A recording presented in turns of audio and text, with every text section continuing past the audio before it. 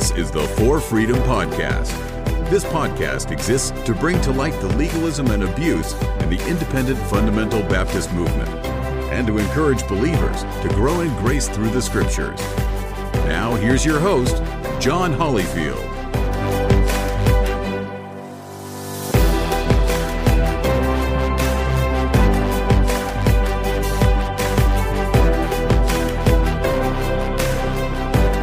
Everybody to the For Freedom Podcast. I am your host, John Hollyfield. It's good to be back, and we're going to be continuing today into our series on the history of the IFB. Had a great time last time with Matthew Lyon and his take on John R. Rice. And quite honestly, Matthew could have sat there. We could have discussed the old topic. We could have talked about Norris. I could have him on just basically discussing this whole subject. And I think I'm going to try to get him back whenever. I'm going to do some episodes on, maybe not more than one. I'd like to just keep it to one, on the whole idea that is taught in the IFB movement. It's not completely held by the IFB movement, but the majority of this teaching is in the IFB movement, and that is the idea of Baptist successionism. It's mainly pushed out there by the Trail of Blood booklet, but most IFB churches and colleges teach that the Baptist church is the only church that's ever existed since the apostles. They're not Protestants. They didn't break off of the Catholic Church and all that kind of stuff. And so it's a very erroneous viewpoint and very, very bad history done on that. I'm going to examine that. I may have Matthew back for doing that episode, because he's got some great comments and insights into that section. But I'm going to continue on doing the history of the IFB. And so we started off with Norris, taking it from the 20s, the fundamentalist movement, and then sort of connected that with Rice, taking that through the 30s, 40s. Norris dies in 52. And then you get to John R. Rice, and his ministry blossoms. Now, Matthew and I took the episode to John R. Rice's death, and then talked a little bit about his impact. And John R. Rice dies in 1980, and I'm going to come back to that. But what I want to cover today is really getting into where the IFB sort of starts to become its own, expand in around the late 50s, mainly the 60s, 70s. I want to get up to the 80s, and then I want to do another episode basically just covering Jack Hyles, and I'll explain why in a little bit. Justin Taylor is a writer for the Gospel Coalition, and he wrote has an article on their website if you want to look it up on fundamentalism. He said this: throughout the decades of the 60s, 70s, and 80s, separatist leaders merely spoke the word and their followers obeyed. These leaders become virtual demigods to the people who follow them. For example, Bob Jones Jr. and Sr. needed only to speak a word of condemnation toward an individual or movement, and their hordes of preacher boys would immediately place such movements on their localized blacklist. And anybody that has spent considerable time in the IFB movement, especially around the IFB colleges, will understand the truth to that statement. And that really took place. And so a lot of the separation and the hyper separation, the third, second degree, first degree separation, schisms that happened within the independent fundamental Baptist movement was largely because of this. Matthew, I think, alluded to this in the last episode, but at this point, the movement really becomes personality driven, and mega churches start popping up. Now, I did a little study on churches a couple years ago and did some research on the largest churches in the country, and I think that the place that I was looking at, they categorize a megachurch on if the congregation or the membership is at about 2,000 or more. And literally around the 60s and 70s, quite honestly, the IFB churches were becoming, it doesn't mean that they were the only mega churches, or they were the only large churches, but for the most part, the IFB churches were the mega churches in the country. John R. Rice was going full steam ahead with his sword conferences. And also you had what came together as this called the Southwide Baptist Fellowship that was sort of put on and promoted by Lee Roberson. Very few people read the Bible through. I get on quiz sometimes. I mean, even people who go to church all of their lives and read the Bible every day, but they've never read it through from Genesis to Revelation. And I recommend that you read the Bible through. If you're here tonight and you've never done so, then begin when you go home tonight and read 4 or 5 chapters and keep it up every day until you read your Bible completely through. The Word of God. Now, know your Bible and give thanks for the Word of God. Holy Bible, book divine. And read your Bible. Read it through, all of it. Now, what is your favorite chapter in the Bible? Now, and you know how hard you Bible students and teachers and preachers, you have one. And think of that. But maybe you don't have one. Well, you don't have to have one, but it's good if you do have. Rice worked with him, but Roberson and some others really came together with the Southwide Baptist Fellowship. Lee Roberson was the pastor of Highland Park Baptist Church there in Chattanooga, Tennessee. And then they started a IFB college, the Tennessee Temple University. Now, the Tennessee Temple University to this day has closed its doors. It's non-existent. It shut down. But Lee Roberson and John R. Rice, really John R. Rice is the leader of the movement during the 60s and 70s. Lee Roberson is becoming, either right on par with him. He's a big leader. But through these major meetings, they begin to platform the pastors of many of these IFB mega churches that are popping up. So you got these churches that are experiencing rapid growth. And because they're experiencing rapid growth, they begin to get a name for themselves, and guys like Roberson or Rice doing their conferences want to promote these guys, so they have them come speak at the conferences, and so then you have the traveling circuit of preachers. And I think the last episode, Matthew talked about in the 20s and 30s and 40s, the main medium for somebody to get their message out, the main thing that what you did was you had a paper. You had a periodical, and like the Sword of the Lord or the Searchlight. We talked about that. Well, at this time, 50s, 60s, 70s, during this time, that avenue shifted from the paper to radio. And so many of these guys also made a name for themselves through radio broadcast, hour-long radio broadcast. And so I want to talk about some of these guys as they begin to make a name for themselves and became the names of the IFB as it grew. And so then it became sort of sectionalized across the country. And they also, another thing they began doing was they started many Bible colleges. So each church, as it grew to a certain size, then began a Bible college.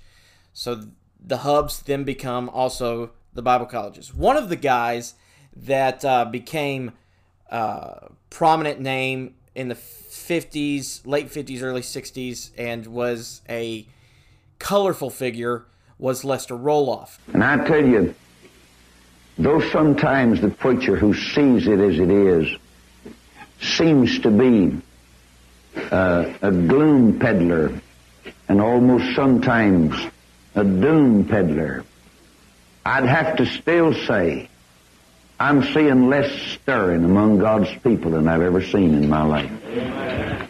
That's right. I'm going in and out of more unstirred churches than I've ever gone in and out among.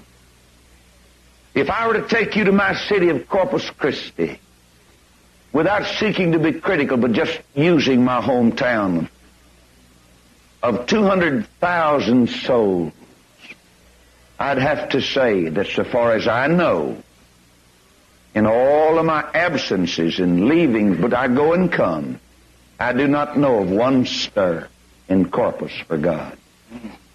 Not a one. Now, Lester Roloff was a bombastic preacher out of Corpus Christi, Texas. He pastored a couple of churches, bounced around, pastored a couple of churches, and the churches saw tremendous growth, actually. So he got known and started getting his name started to become more of something that people wanted to hear, right? Got attention. His churches were growing. Then he started a radio program. So he was on the radio, and he was also known for singing on the radio. Not sure that he had that great of a singing voice, but he sang. And he really started a movement within the movement. So Roloff begins what we know today as girls and boys' homes. And he starts the first mission house in 1954. Now, that ends up blossoming, and then finally this culminates to him beginning the first girls' home in 1968. Now, like I said just a minute ago, this ends up becoming a movement within a movement, because within 30 years of this, you have boys and girls' homes that are started by different people across the country. And it really becomes a pandemic in itself within the movement. And you can just listen to Eric Swarzinski's Preacher Boys podcast and some of the recent episodes he's had to see what kind of atrocities took place in these homes. And I'll just be honest with you, I'm getting this from Wikipedia, but in December 2001, Texas Monthly reported on the Rebecca Home for Girls, which Lester Roloff had started. And I'm going to read you this because this is interesting. Discipline at the Rebecca home was rooted in a verse from Proverbs, "Withhold not correction from the child, for if thou beatest him with the rod, he shall not die." The dictum was liberally applied. Local authorities first investigated the possible abuse of the Rebecca home in 1973, when parents who were visiting their daughter reported seeing a girl being whipped. When welfare workers attempted to inspect the home, Roloff refused them entry on the grounds that it would infringe on the separation between church and state. This started a war between Lester Roloff and the government. Attorney General John Hill promptly filed a lawsuit against the Roloff Evangelistic Enterprises, and Roloff fought them. He was in and out of court. Roloff defended his methods as good old-fashioned discipline, solidly supported by Scripture, and denied that any treatment at Rebecca constituted abuse. During an evidentiary hearing, he made his position clear by declaring, "Better a pink bottom than a black soul." And the attorney replied to him, "It wasn't pink bottoms he objected to, but ones that were blue, black, and bloody." Still refusing to submit his youth homes to state oversight, Roloff met with Hill, and with the Honeybee Quartet in tow, he prayed and wept for the salvation of Hill's soul. Unmoved, Hill pressed his case, and in 1974, a state district judge found Roloff in contempt of court and sentenced the preacher to 5 days behind bars. Roloff headed off to jail, as he would 2 more times during the state's long-running case against him, wearing a smile and his well-worn Bible tucked under his arm. And quite honestly, he really became a martyr within the IFB movement. So you did not hear anything negative being said about Lester Roloff during his time around the IFB movement. Even 20 years later, I remember when I went to Bible college in 2005, Lester Roloff was still held as sort of a hero and a martyr because they attacked him. And in the 1979, an incident known as the Christian Alamo, Roloff urged churches and pastors across America who supported his ministry to come to Corpus Christi and form a human chain around the church to prevent the Texas Department of Human Resources from removing children from the homes. And again, these issues with the girls' homes is fostered so much abuse. And it is quite sad what happened there. Another guy that gained popularity during this time was a preacher by the name of Tom Malone. He said, "Don't rejoice because it looks like the people of God are down, because they will arise. You can't keep God's people, God's man, God's woman, you can't keep them down. I like that kind of a person. I like the kind of a person that I feel like is always trusting the Lord for victory. I like the person that's on top. That's what God is talking about. When I shall fall, don't rejoice, my enemy, because I shall arise again. Tom Malone was actually a graduate from Bob Jones University. He pastored the Emmanuel Baptist Church in Pontiac, Michigan, and started the Midwestern Baptist College in 1954. So here you have an IFB church. It becomes a mega church in the IFB, and he starts a Bible college. And so this is where you start to see the first implants of the Southern fundamentalist movement really start to take roots in the North. And that is with Tom Malone. Next guy that is really a name for himself is a guy that was basically known for his radio ministry, and that is Oliver B. Greene. You're supposed to preach a tender, loving gospel and persuade them through love and tenderness. You should never say thou shalt not.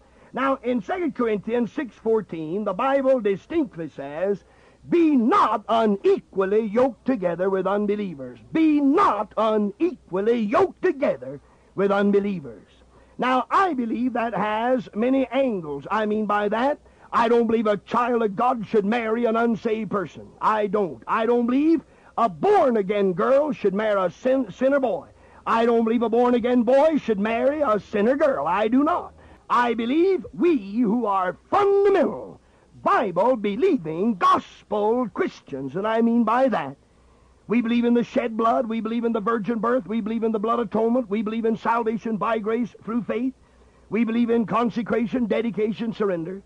I don't believe God wants us linked up and hooked up and united with a bunch of modernists and blood-denying men and women, preachers and religious leaders. I do not. Oliver B. Greene had the Gospel Hour radio program that he started in 1956.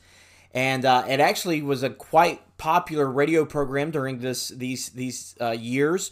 And, of course, it's credited, they say that he is responsible for over 200,000 people coming to Christ. Greene was, he was also known for commentaries and other books. He has tons of books, which were really just his sermons transcribed and put into a book. Not really much editing done to make them more readable. Then you have one mega church pastor that came onto the scene that then gets, he's preaching at the sword conferences all the time and has his own Bible college, which I'm going to get to that when I get to the 70s, was Bob Gray. Now, I'm not talking about, when you say Bob Gray nowadays, everybody thinks Bob Gray Sr.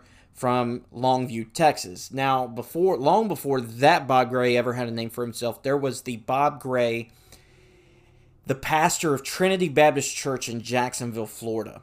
Now, I could spend some time on here because, personally, he was the mega church pastor that I had heard his name all my life. My parents actually went to Gray's College, and my mom graduated from the Bible college. My dad was a few hours short from graduating, but that's where they met. I was born in Jacksonville, Florida, and we moved to North Carolina shortly after that. But I am very familiar with Gray's ministry. He had large bus ministry. In fact, the bus ministry really took off by one of his guys, Wally Beebe, who wrote books on the bus ministry. Hiles took that and really expanded the bus ministry. But Bob Gray was known in the IFB movement as a pulpiteer. Everybody loved his preaching. He was very particular about his preaching. But during all this time, the guy was a serial child molester to a disgusting degree. And somewhere in the 90s, I think it started to come to a head, and he agreed to resign the church. They swept this under the rug. They covered it up for this, and I'm doing air quotes here, for the sake of the ministry. And I absolutely despise that term. So in the 90s, he resigned from the church to go to the mission field, and that was the agreement that was made to cover this up, to keep it quiet. Basically, in 2007, he comes off the mission field from Germany to come back to the States, and some of those that were involved with the abuse that he had done. What happens is when Gray comes back in 2007, he starts doing this preaching tour. And of course, all the IFB institutions at the time want this quote-unquote stalwart of the faith to come and come to their place and talk about the great years that he had. I mean, he was like a living legend to them. But it's not too long in the middle of this preaching tour that those that were abused come out and say, no. He was arrested while awaiting trial. He ended up dying, but that was Bob Gray. Jerry Falwell was another name. A prepared place, and immediately they were having converse relationship with other people. Remember, this happened before the death, burial, and resurrection of our Lord. It is not a parable, it is a true happening. It deals with actual people named Lazarus and a certain rich man. The name of Abraham is mentioned and that of Moses. And so this is not a parable, but this is an actual event. 2 men died. A saved man died and was carried by the angels into a place called Abraham's bosom.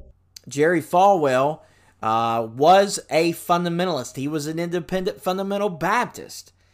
Now, he didn't stay that way, because whenever you think Jerry Falwell, most probably don't think IFB. They probably think American nationalism. They probably think a patriotic type of church. The Richard Jeffress of his era. Liberty University. Definitely not IFB. But when it started, Falwell was very close in line with John R. Rice, and Falwell would preach regularly at the Sword Conferences. Jerry Falwell pastored the Thomas Road Baptist Church in Lynchburg, Virginia. Then there is a guy by the name of Harold B. Sightler. And I want to speak tonight on the power of God and how you can have the power of God and what is the power of God. I don't know that I have all the answers. I'm going to make a stab at it. I'm going to try to say some things about the power of God. And what I fail to say, I pray God will make up the slack and you can find your way from that point. I don't know that I can say what I feel and what I'd like to say about the power of God. But it's good to have been here. And I just sincerely appreciate the invitation from Brother Curtis Hudson and also the great hospitality of Highland Park Baptist Church and Tennessee Temple University. I respect and admire both Dr. Faulkner and Dr. Robinson, and I have for many long years and always shall. And I appreciate their lives and their leadership among independent Baptists. So glad to hear this young preacher from Greenville, Tennessee. Isn't that great to have been delivered from pedo baptism? And I've been a long time since I heard a Methodist preacher baptizing people. That's great. And pedo baptism is not baptizing, not New Testament baptizing. Harold B. Sightler in the 50s started to make a name for himself, and again, with the radio program, the Bright Spot Hour radio program out of Greenville, South Carolina. And H.B. Sightler was sort of a strong camp meeting style preacher, and he began to pastor the Tabernacle Baptist Church, and eventually that ministry grew into a mega church ministry. They started schools, they started all kinds of different ministries, including a Bible college, Tabernacle Baptist College. And Harold B. Sightler stayed at that church for years and years and years. I believe he died in 95. Now, in the 60s, you have the rise of another individual. And I want to talk about him for a few minutes. Sorry, my papers are going everywhere. All right, so I want to talk about this guy who started his ministry that then became known, and his name began to be known around the IFB world. And that guy's name is Peter Ruckman. So we have a book on manuscript evidence. It's called the Christian Handbook of Biblical Scholarship, and deals with all the scholars, all of them. Not just Nessels and Westcott and Hort and Tregelles and Tischendorf and Alfred and von Zoden and the rest of them, but with would-be scholars like John R. Rice and Curtis Hudson and Bob Jones III and Sumner Went and Robert Sumner and Harold Wilmington, the faculty and staffs of Liberty Baptist University, Pensacola Christian College, Tennessee Temple, Baptist Bible College, and all that junk will be taken care of in there. That is the Christian Handbook of Biblical Scholarship. We'll put that right down here as a basis so you'll understand in the next 6 hours we don't have to even discuss that material. That material has always been thoroughly discussed years and years ago. Peter Ruckman. Let me talk a little bit about Peter Ruckman. Peter Ruckman, even today, he died a few years ago. He lived a long age. I mean, he was in his 90s. But Peter Ruckman, his followers are incredibly loyal. In fact, even in the 80s, it became a joke in the IFB to call anybody that likes Peter Ruckman a Ruckmanite. So those that followed Peter Ruckman were coined the term Ruckmanites. But those that did not follow him within the IFB could not stand him. But he was an independent fundamental Baptist. Let me talk a little bit about him. He was born in Topeka, Kansas in 1921. It does go against my skin like sandpaper to say he was a brilliant man. He was very intelligent. He graduated at State Agricultural College and the University of Alabama before he entered the Army. He went into the Army in 1944. He met a girl and they were married. They had a baby. Then he went off to officer candidate school. When the war ended, instead of going home to his family, he decided to volunteer to go to Japan and then to the Philippines. And he got into Buddhism and Hinduism and all kinds of Eastern philosophies and psychology and that kind of stuff.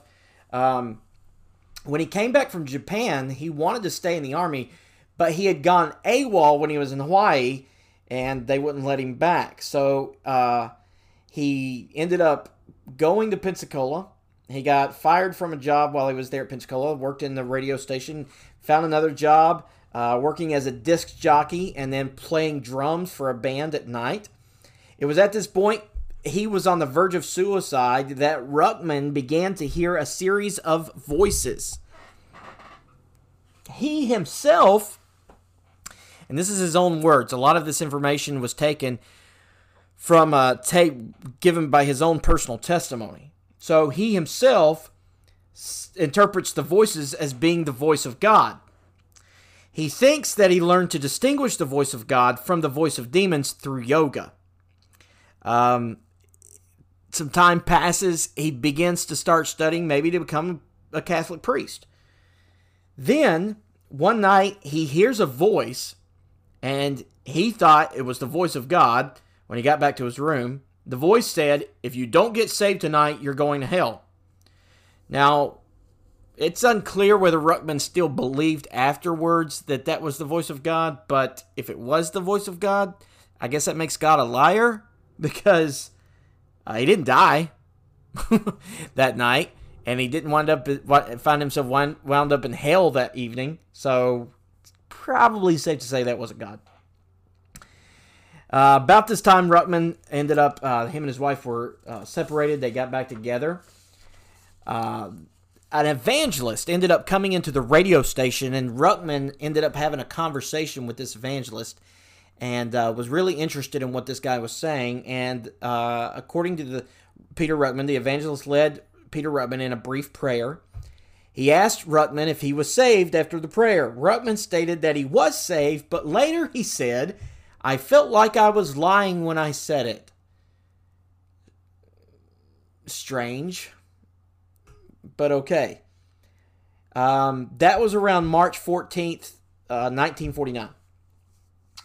Then Ruckman ends up going to Bob Jones University. He earns his PhD at Bob Jones.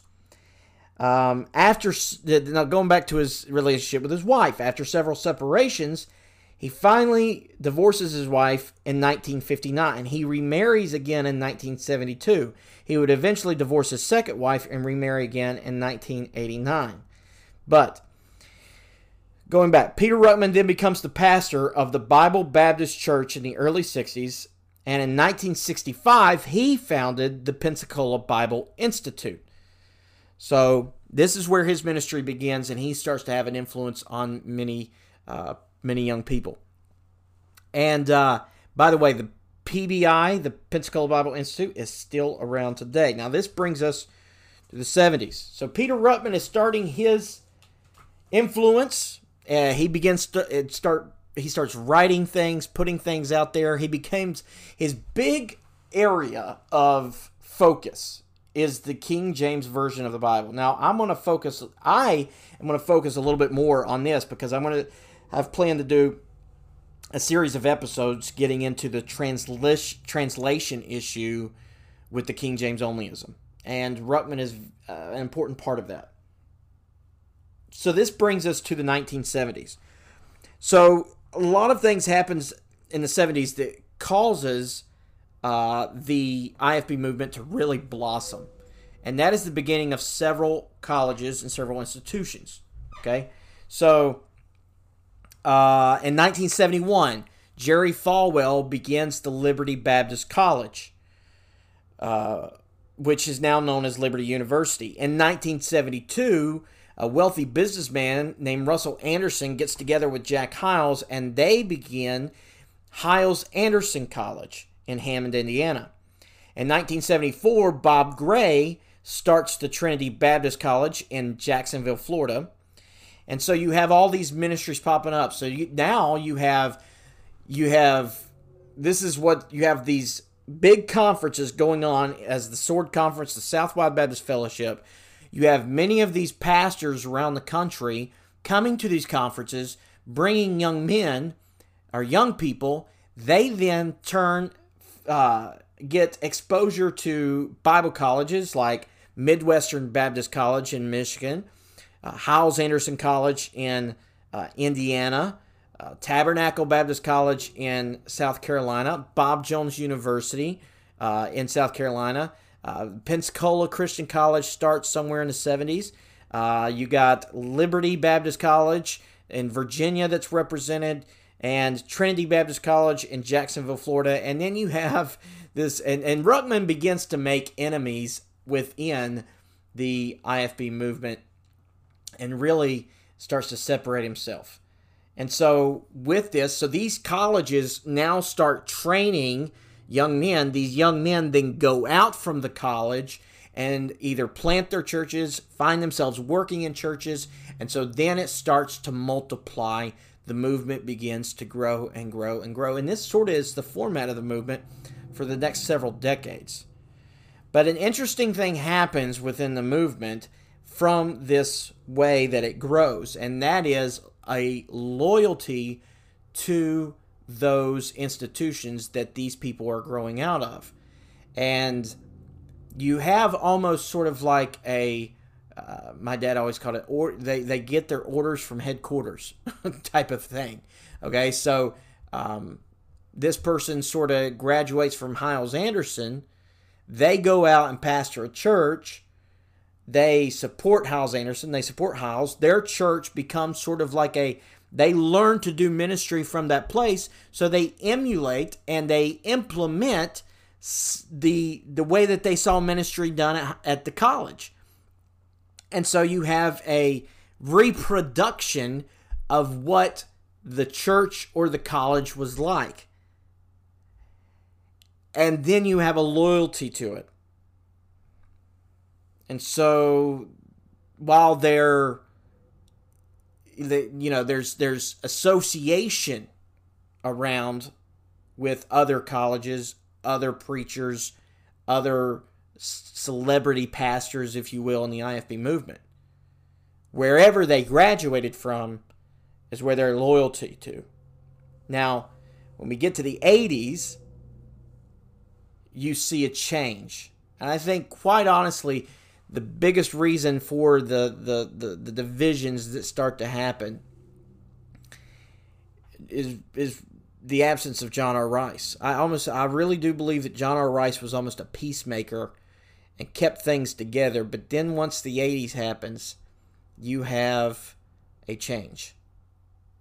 And so what I want to do in the next episode, so next week, what I want to do is we're going to get to what happens in 80 after Rice dies.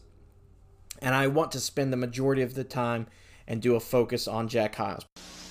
And Israel, please take the baby out. Whoever has the baby, somebody help take the baby out quickly, if you would, please. Real quick, like. I want to get right into the message, and we have nurseries for the babies. I hope somebody's helped me back there. All right, I'll start again. Verse 10.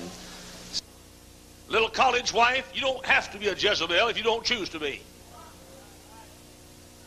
Ma'am, I'll do the preaching here, and you'll be quiet while I'm preaching. Now, you listen to me carefully. I mean, here's poor old God. Well, God isn't old, but poor young God. No, God isn't young. Poor middle-aged God. Poor 63-year-old God. Poor God. I mean, he's getting praises from one side and gripes from the other side about the same thing. I'll guarantee you, those little couples that stay here and take it and sacrifice, and those little wives that do without, I'll guarantee you, the day is going to come. Ma'am, I won't ask you to leave now if you don't quit talking while I'm preaching. The day is going to come when you're going to look back on these college days and you will say they're the sweetest days of our lives. Because, like it or not, whether you agree with this or not, I believe the truth of the matter is that the leader of the independent fundamental Baptist movement after 1980, and you could probably go a little bit before then if you wanted to, becomes Jack Hyles. You may not like that, but it's true. His influence over the movement as a whole is undeniable. Now, does that mean that every single person within the IFB and every IFB pastor in the country followed Hyles and did what Hyles wanted them to do and that kind of thing? No. But his influence and the scope of it and the vastness of it, I think, is undeniable that he becomes the forefront leader of the movement. And so for that reason, the next episode, I want to really sort of focus in and do an examination of Jack Hyles' life and ministry. So I think that we'll stop right there. Thanks for listening today. I appreciate the kindness for the podcast has been receiving lately. I've been seeing a lot of you that's been doing that, some sharing of the podcast, and I really, really do appreciate it. If you have enjoyed it, please, again, share it on social media. Give it a rating, a review on the podcast platform. You can follow the podcast on Facebook, Twitter, and Instagram. And until next time, guys, to God, not the pastor, be the glory.